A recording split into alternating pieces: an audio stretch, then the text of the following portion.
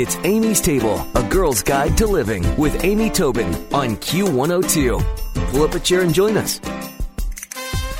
When you enter your kitchen and prepare to cook, do you grab a couple of cans, a measuring cup, fire up your rice cooker, turn on the stove, maybe set the timer to know precisely when everything's done?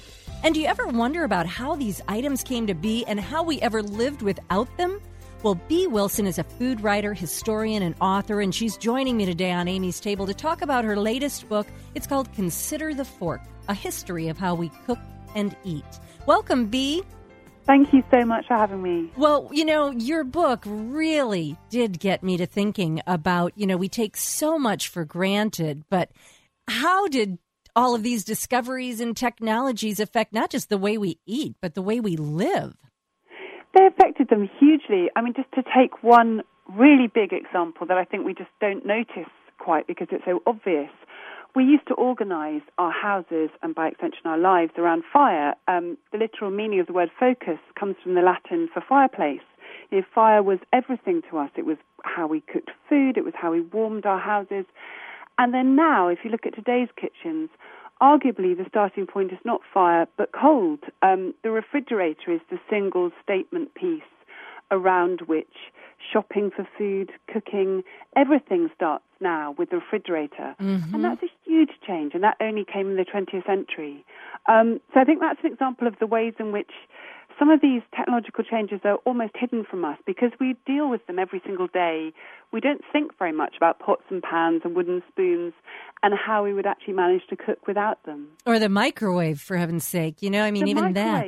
Yeah. That's a huge one. And I think the microwave has been much maligned because it's very useful for certain things. I love it for melting chocolate because you can do it much more precisely than, I find it easier than using a bain-marie in the traditional way. I agree. And I just set my microwave on to defrost and my microwave knows how to gently do it. It's true.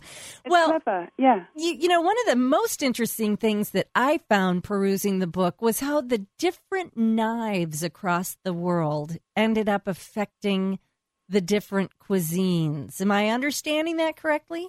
Absolutely. I think so often when we talk about cuisines, we talk mainly in terms of flavors, which obviously are very, very important. So if you look at the difference between Chinese cuisine and classical French cuisine, you could talk about how Chinese food is founded on ginger and scallions and garlic, whereas in French cuisine, there would be kind of butter and lemon juice.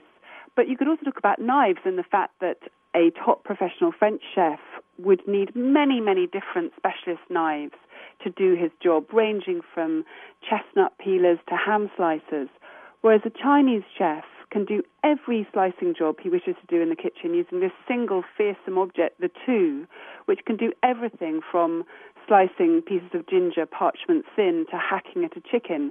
And this is a huge cultural change, which has then changes which we can see on the plate. Mm-hmm. The nature of Chinese cuisine, the fact that everything is chopped very small and cooked fast in a wok.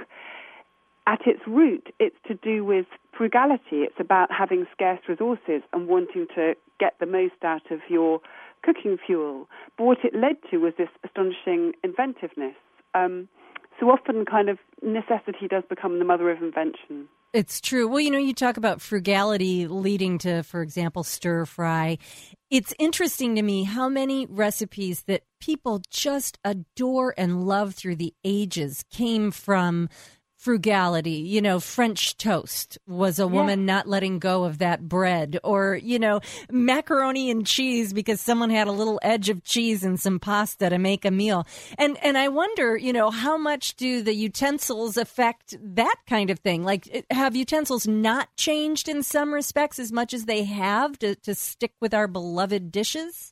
I think we get very comforted, don't we, by these objects in the kitchen. I know we all have our favorites. I have certain pots and pans that I always reach for time and again without thinking about it. So I think we are creatures of habit in the kitchen, and this is reflected in the tools. Things like the mortar and pestle has existed more or less in the same form for 10,000 years. Mm-hmm. On the other hand, the tasks that it's used for are completely different. For me, it's just a fun object. I was just using it earlier to grind some cumin seeds to add to a pilaf. That's a very kind of easy thing to do, whereas in the past, they were back-breaking tools which were used to grind enough subsistence grain to get you through the day. Right. So things kind of change and stay the same at the same time. And, the other thing, when you mentioned that, for example, the knives affect the different cuisine, if you were to pull open a kitchen drawer in any kitchen in any country around the world, are the utensils beginning to be more similar, or would I be lost in a Japanese kitchen or, an Indonesian kitchen, or are we starting to sort of become a global kitchen? That's a very good question. I think there are certain things which are very particular to certain cultures. I mean, things like the kind of rice paddles you might find in Afghanistan as opposed to the shape of rice paddles you would have in Japan. Those things are really specific and don't seem to change very quickly. But then other things, you mentioned the microwave. That's now one of the most beloved and fast-selling kitchen tools in China, which certainly was not the case even 20 years ago. Yeah. That's huge. I think there are certain things that you see everywhere. And I mean, if we think of the basic utensils, spoons, you find spoons in every single culture of the world. Everyone needs some sort of object, both for stirring food and for ferrying food to your mouth in order to eat it. Right. And these things are just very human and very basic. So we're not so different, I think. Cooks around the world are fairly united in their desire to kind of heat something up, make it taste good, and get it on the table. Yeah, exactly. If you're just joining us, I'm speaking with Bea Wilson. She's the author of Consider the Fork, A History of How We Cook and Eat. And, I heard a story. There's so many sort of lores and legends around kitchens and eating and dining. And I heard a story about when you set the table, the way the knife is placed. Of course, way back when, and I'm probably telling the story wrong. You, of all people, will know. But people used to bring their own personal knife to the table and use it to eat. In a way, when we began to be more civilized, the knife was placed to the side of the plate to show you weren't being aggressive. Am I telling any kind of a true story? That's absolutely right. I mean, okay, good. The basic foundation of all table manners is a terror of violence at the table. And it's because when eating, in the West anyway, so in China they deal with this problem by doing all of the chopping out of sight in the kitchen, and knives never come into the equation when eating. That's the point of chopsticks. It's to preserve you from the terror of knives. But in the West, where we've always used knives at table, we've had various ways of managing this problem. And for years, yes, people used to just carry their own sharp, personal, dagger-like objects with them and bring them out, and you'd no more think of using a stranger's knife than today we would brush our teeth with a stranger's toothbrush. It was very particular to the owner. But then once table knives were used, all of these elaborate rules start to develop about how you must hold them, how you mustn't use them too much. If you think of most of the rules about polite ways to eat at table, the rule became, if in doubt, use a fork, because the fork is by its very nature a far less violent thing than a knife. And by definition, if you're eating something with a fork, it's probably already been cut up and is therefore not so terrifying. You haven't got that fear that the person sitting next to you is going to pull their knife on you. Well, it must have been very real at various stages in history. Sure. Eating was not just for survival, but you were terrified while doing it. Well, of course, the fork, the spoon, such important utensils that have stood the test of time. And then, of course, came the spork. Do you know about the spork? So that's something that's a little bit bizarre. Is there any utensil that you've discovered through your research that is just so quirky, so strange that it just didn't make it through, didn't last through history, stayed back in the old days? I mean, there have been so many. There's often ones which have come at just the wrong point. So things like there was a huge boom in egg beaters in the States in the second half of the 19th century. Over 600 different patents issued for different egg beaters. Wow. And including ones which sound really ingenious, like there was a water-powered egg beater.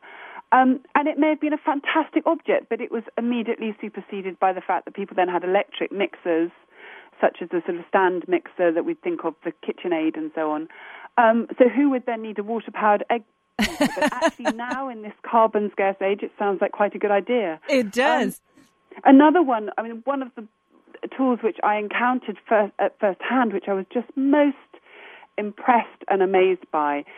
A female inventor called Mrs. Marshall in Britain in the 1880s invented this incredible hand-cranking ice cream maker, which without any electricity, obviously, at that time, can make delicious, smooth ice cream in 5 minutes flat.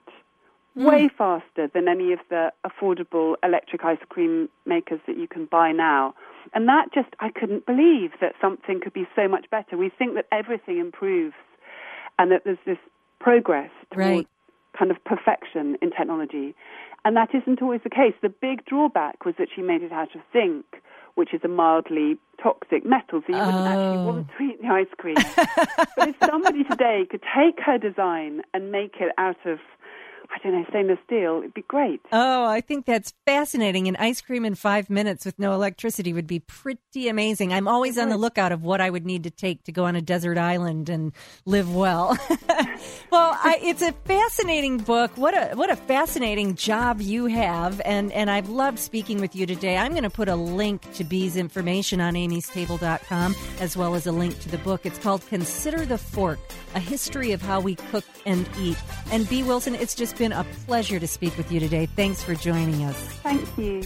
Thanks for listening to Amy's Table, A Girl's Guide to Living with Amy Tobin on Q102. For more, visit Amy's blog with Q102 online at WKRQ.com.